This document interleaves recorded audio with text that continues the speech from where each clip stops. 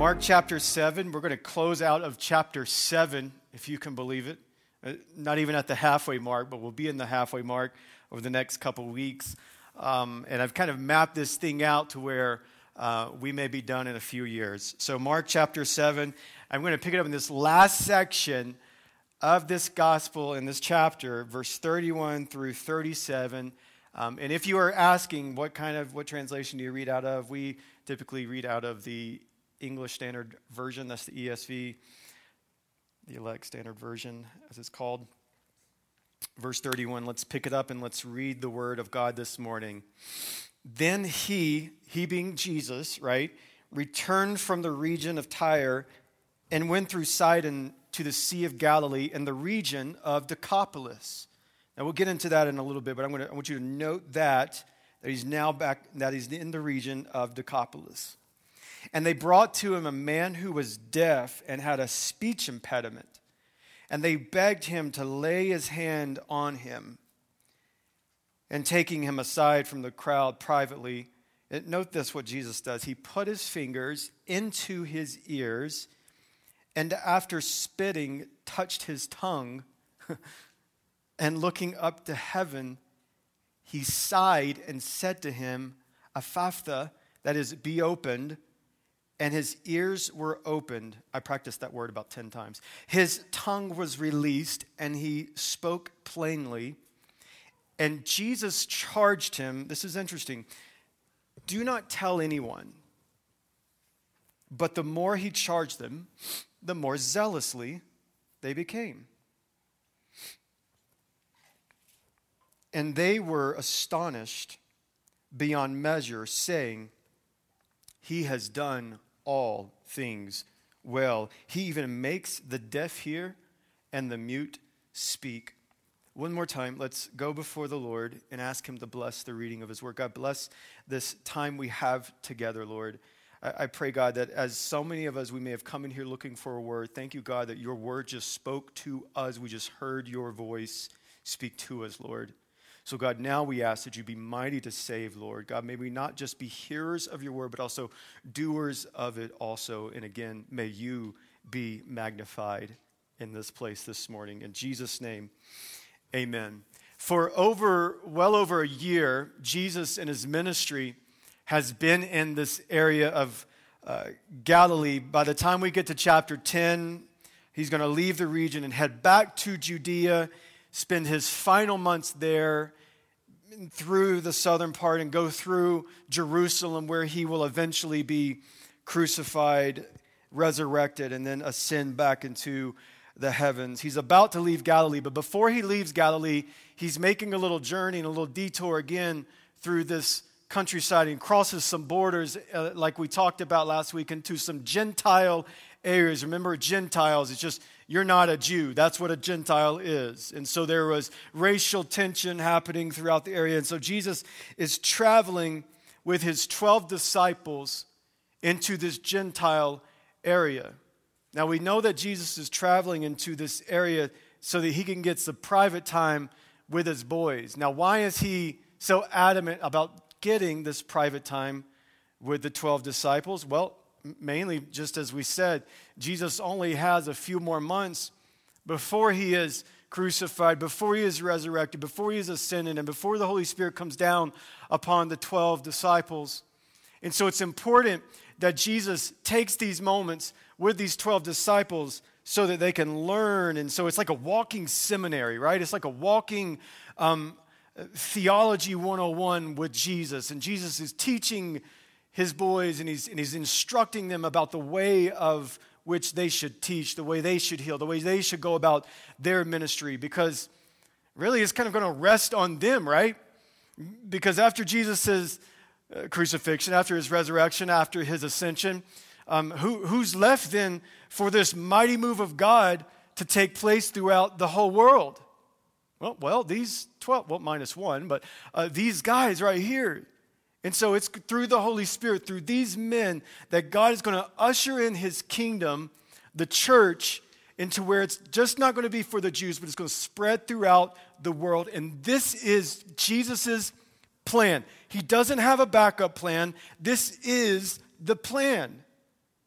It's Jesus' plan to instruct these 12, whom they will be sent out, and the church will explode from there. So this is why Jesus is traveling with his 12, trying to get this private time with his boys, but from what we know last week, really wasn't much private about it, right? I mean, this mom comes up to him. She's got the demon-possessed daughter, and so Jesus is trying to get this time away, but everywhere he goes, it seems, there's people all around him. And so there's no, the story is no different where Jesus is going to Decapolis, again, trying to seek this time to where he can get alone with his boys, but he finds himself, again, with crowds, with people, wanting to touch him, wanting Jesus to touch them. And Decapolis is an interesting place that he finds himself in. This is a region with 10 cities. So it's Hellenized with Greek influence, pagan ideas, very heathenistic area. I mean, just think California on steroids, right? This is the area in which Jesus comes to.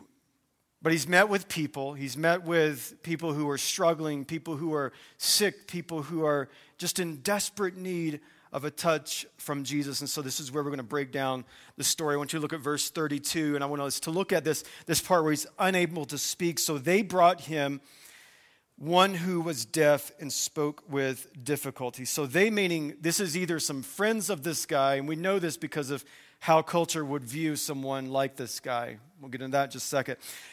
This is either family or friends, unnamed people, but they have a love and concern for their friend who is deaf and mute. Now, he's likely mute because this was probably a birth defect that he had that caused the deafness. And so he's either, this is caused in birth or before he is in that time where he's learning to communicate. So he does not understand anything. He cannot speak, so he's mute. But this is likely transferred in a better way, is that he just has this type of speech impediment, so he doesn't even know what words are and what he's even trying to communicate. So he has this deafness either by birth or by some virus that took place in very, very early age of his life. There were no remedies for this. This isn't modern day society where we have hearing aids, where we have speech therapy, where we have all these different ways to where now we can communicate if this is us. There was no medicine for him. None of that was at benefit for him. He's in this ancient world where, in fact, most people in the ancient world, if you were born with this type of birth defect, you were considered insane. In fact, Jews in this time period, particularly Pharisees, they believed that this was just a curse from God. That God had ostracized this man and God had placed a curse upon this man. And since the Pharisees and these religious leaders couldn't understand him and they didn't think that they could understand anything, they just immediately put this cat into a category where he was mentally insane. I mean, how's that for like some love from the religious leaders? Well, we really don't know what you can think. We really don't know what's going through your brain because you have no way of communicating. So we're just going to automatically assume that you are insane. A curse from God. And that was God's people, his chosen people. That's how they viewed this deaf and mute guy. There's no telling what the Hellenistic, this wicked culture, this Gentile culture, there's no telling how they viewed him.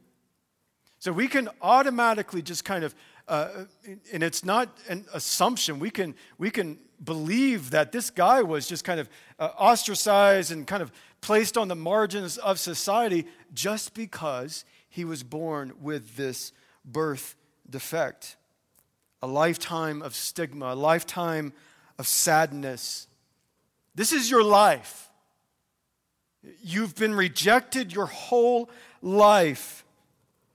Up to this point, his friends, thank God he had friends. heard about this man named Jesus, heard about this guy who had been doing some healing, heard about Jesus who had cast demons out, and had enough faith to where they would take their friend. And the Bible says, in literal translation, they threw him. It's just like you taking your friend and you're just so excited you finally see Jesus, you lose your mind. And so you take him and you shrug him and you just throw him at the feet of Jesus. They're excited. They understand that they are in the presence of the one who can make new ears, make new mouths, make new tongues, the one who can heal. And I love this. They begged him to lay his hand on him. And this is what Jesus did. Like, he touched people. He put his hands on people when he healed them. There's a tender to this. There's a huge thing that Jesus is communicating to the people around him. Right? If you're sick, the religious extra biblical laws is like, no, you remember this word, social distance? I know you were ready to hear that word again. No? Okay, you can stop that. Dude, literally, coronavirus came up on my voice. Leave me alone, government. Social distance. They were the authors of it. This wasn't a new idea. The Pharisees, the religious leaders, the one with their extra biblical laws. It wasn't a law of God. Don't touch the unclean. Don't touch the deaf. Don't touch the mute. Don't touch the blind. And so Jesus, it's kind of cool because Jesus is kind of displaying a couple of things when he's always healing people by touching them. One, it's a tenderness that he actually cares for the people. And another, it's in defiance to the religious establishment. Like, what you going to do about it? You social distance, I'll touch them. And I will make them whole. It's this way of expressing Jesus' compassion and his love for people. And then Jesus kind of illustrates by he takes him in verse 33. They throw him at his feet, and Jesus took him aside from the crowd by himself. You got to understand, there's likely a heap of people. There's chaos. The crowds are probably caving in. It's a crushing crowd. And Jesus takes the man who has been ignored all of his life and takes him in a private situation.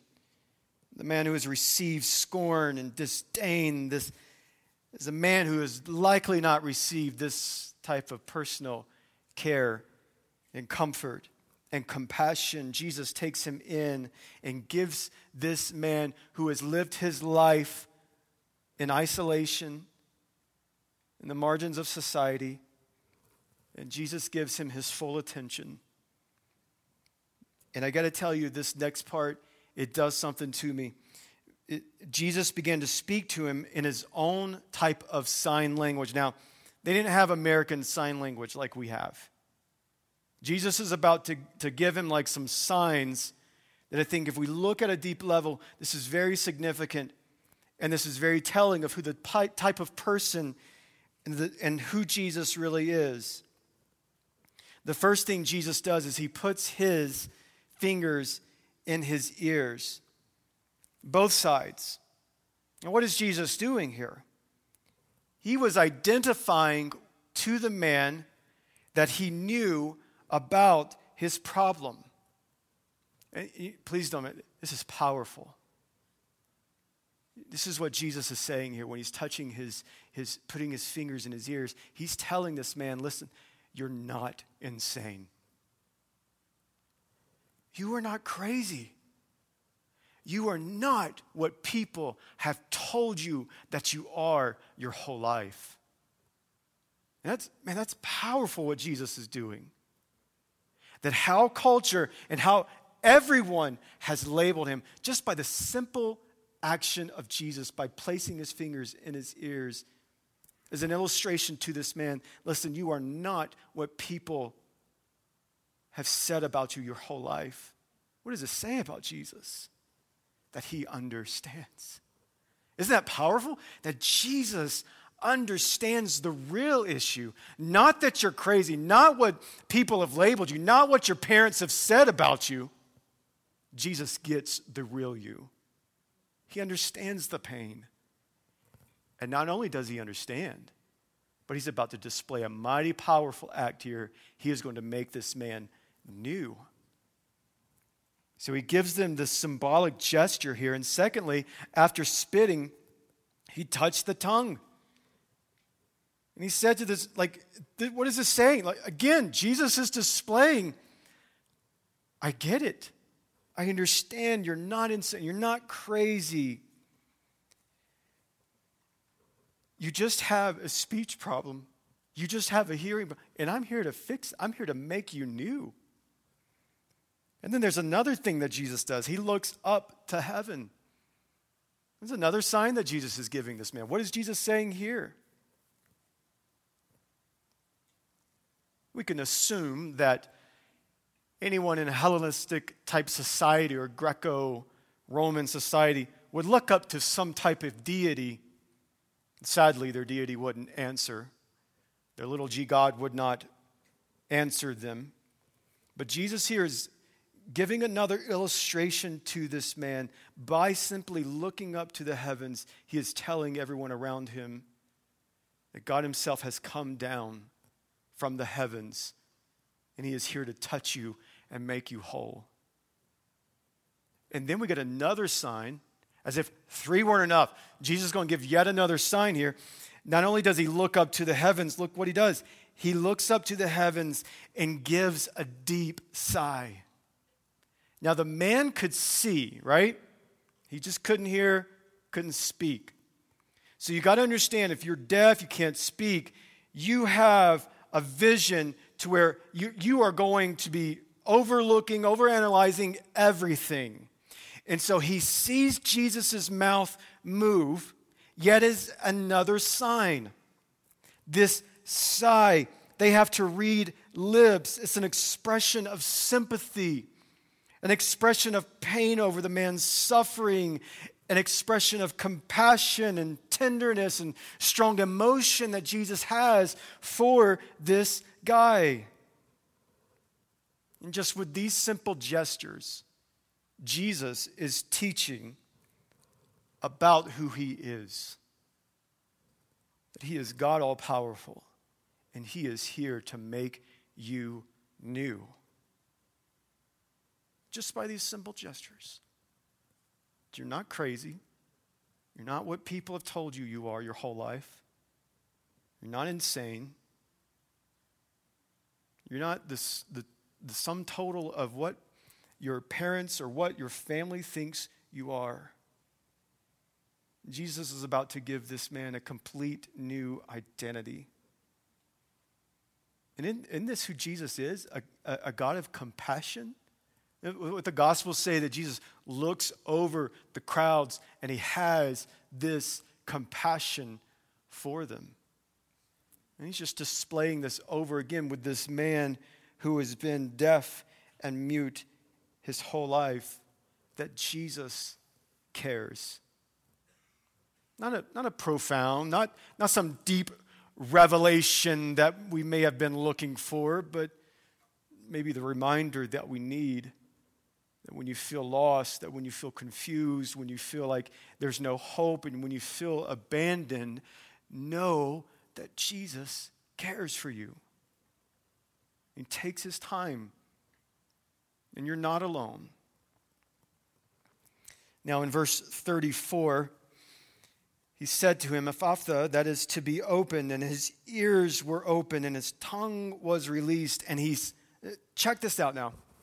This is crazy. And he spoke plainly. You get the extent of this, right?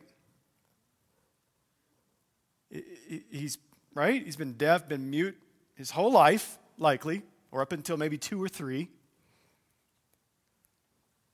How did he understand what was being said?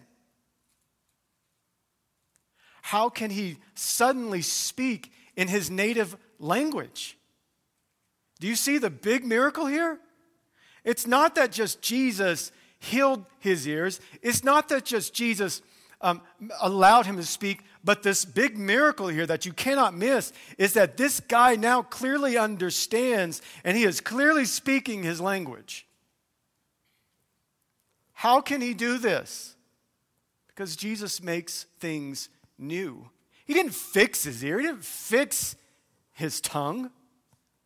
He just created a whole new situation for this man. He made him new. He made him well completely. Because that's what Jesus does. He doesn't fix you. He doesn't tweak you. You know what I think in your life you need is just a little tweaking. And then you'll be so much better off in your life. That's not what Jesus does. He doesn't take this man and he's like, well, I'm going to allow you to speak and to hear, but good luck on learning how, because in your older life, you're not really going to figure it out. Trying to learn Spanish at the age of 40. It's not working out well for me. I don't know if I'm the older I get, the dumber I get. I don't understand this. But imagine this being your life, and then suddenly Jesus heals you completely. You didn't need your speech therapy, right? Where the disciples standing around, Peter, you know sign language, right? Can you teach it to him? Or you know speech therapy. You're always the one speaking out, Peter.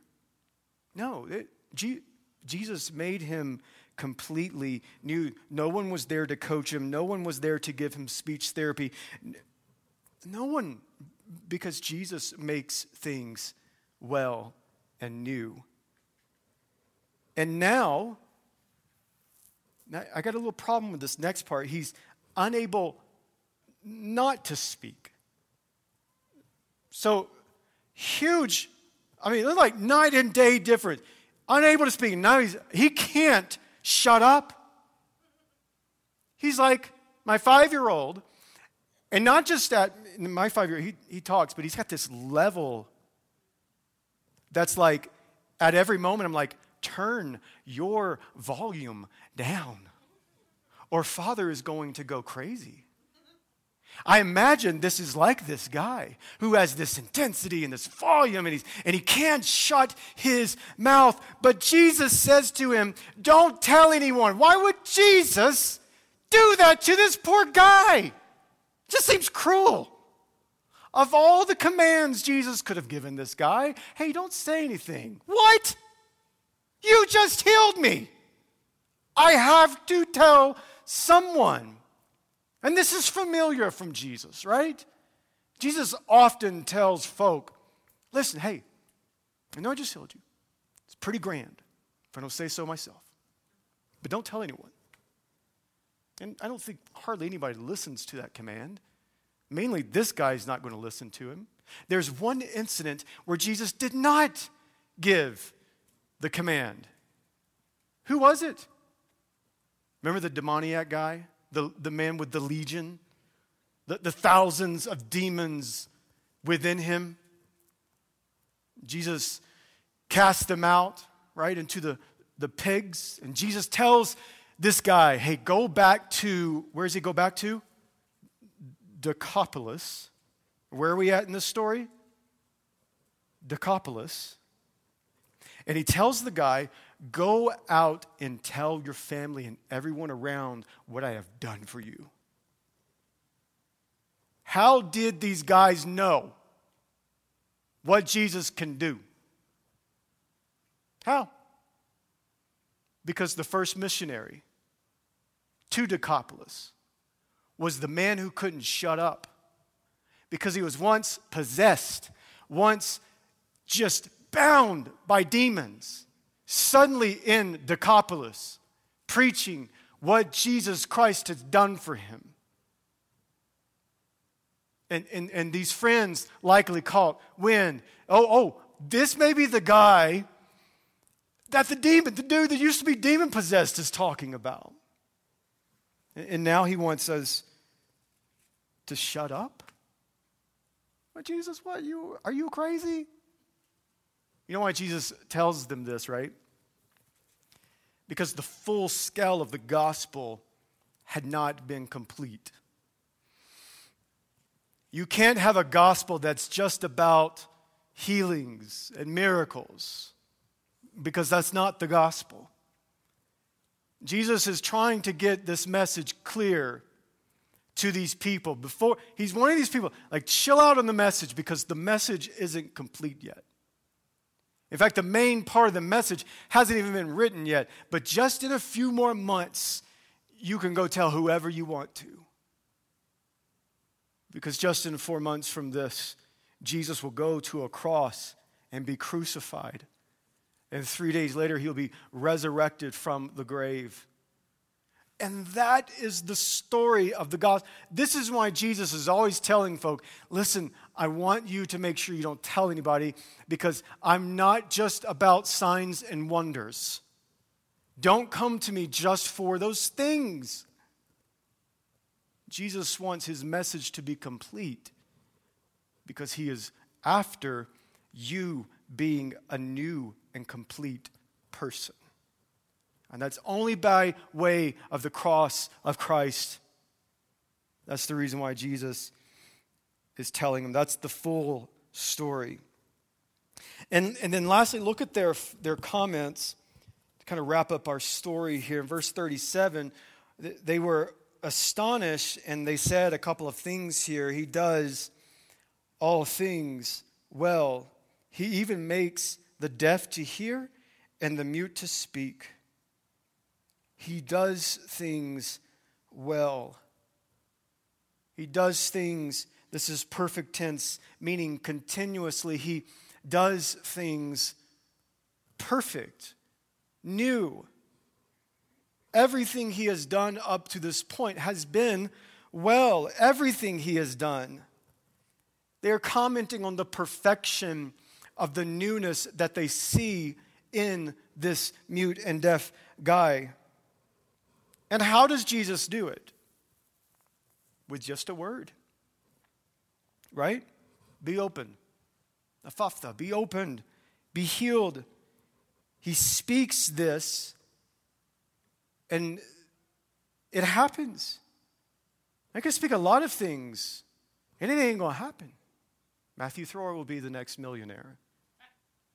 Exactly. Thank you, Lisa, for that vote of confidence. Appreciate that.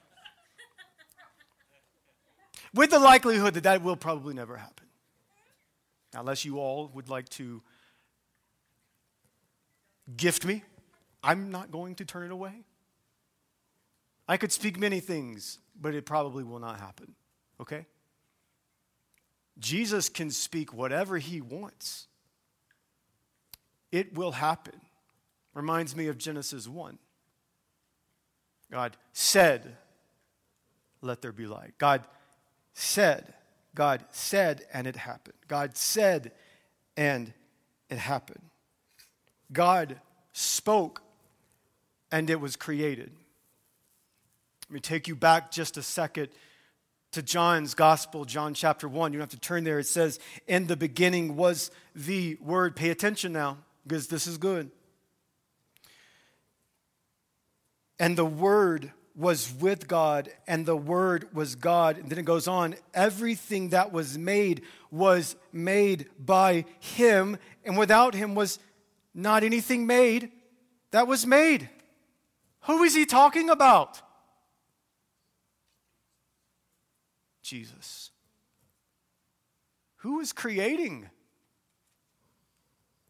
Who is the active agent of creation? Jesus was. The creator of the universe is here in person doing what he's done since the beginning of time itself. Creating. Making things new. Because that's what Jesus does. He makes things new, and they're astonished at it, and they say, because he does things well. He does things perfect. He does things new. Jesus speaks, creates, and makes things from nothing into newness. Because that's who Jesus is. The fullness of God, the God-man, Jesus Christ, is right here in person, doing what he's done since the beginning of time, creating. Just a few thoughts, and then I'll be done.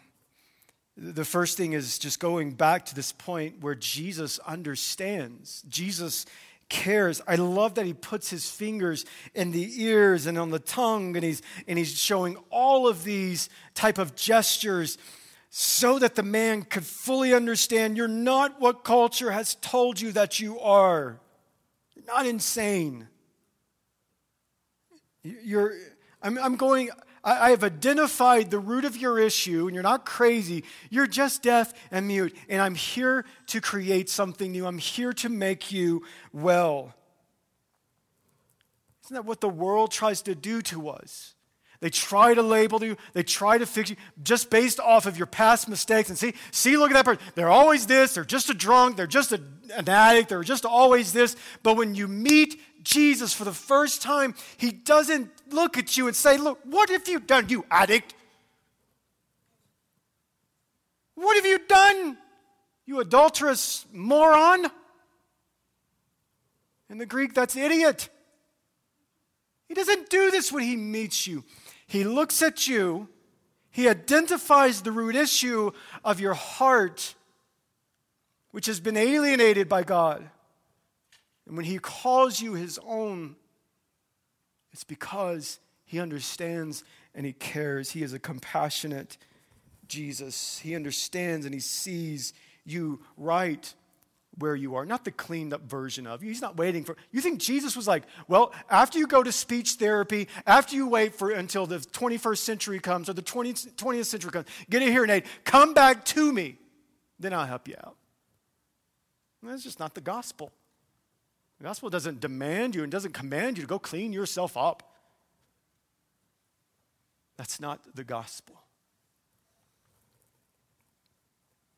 The other thought that I had from this story is that Jesus moves us to worship and proclamation. The man who once lived a life of being the mute, being the deaf, just can't stop telling everyone about Jesus. Man, you just remember, can I just encourage you, remember that moment when Jesus found you and saved you and redeemed you and delivered you from your life of sin? Remember that moment. And that moment when you beheld Jesus for who he really is, don't forget that. Always be in a posture in your heart where you're constantly beholding Jesus for who he is. The Redeemer, the Savior of your souls. It moved this man to proclaim this message to everyone. I try to drive this point in every sermon I have. Like, who are you proclaiming that message to this week? The last thing here is that Jesus makes all things new. And I love this because not only does he understand you, not only does he get you, not only does he see you right where you are. Man, this is just such the incredible message of the gospel. He doesn't leave you there. We have a saying in the church world, come as you are. And yes, but the moment you encounter Jesus, do not ever expect that he will allow you to stay that way. That is not a God that we would serve. Jesus doesn't look at you as you come to him and like, well, you know what? Once you clean these things up and check off this list of things to do, then let's talk. Never think for a moment that this come as you are message is that you get to stay as you are. Because the gospel message would say, come as you are and expect to be made new. Because Jesus doesn't fix you. He doesn't tweak you. He makes you into a new creation. That's why we read this morning from 2 Corinthians 5:17 that if anyone is in Christ, they're not a fixed person. They're not an adjusted. They haven't been behaviorally modified. No, they're a new creation. That's why in Ephesians, he calls us dead in our sins, but we are made what? Alive in Christ Jesus. Why?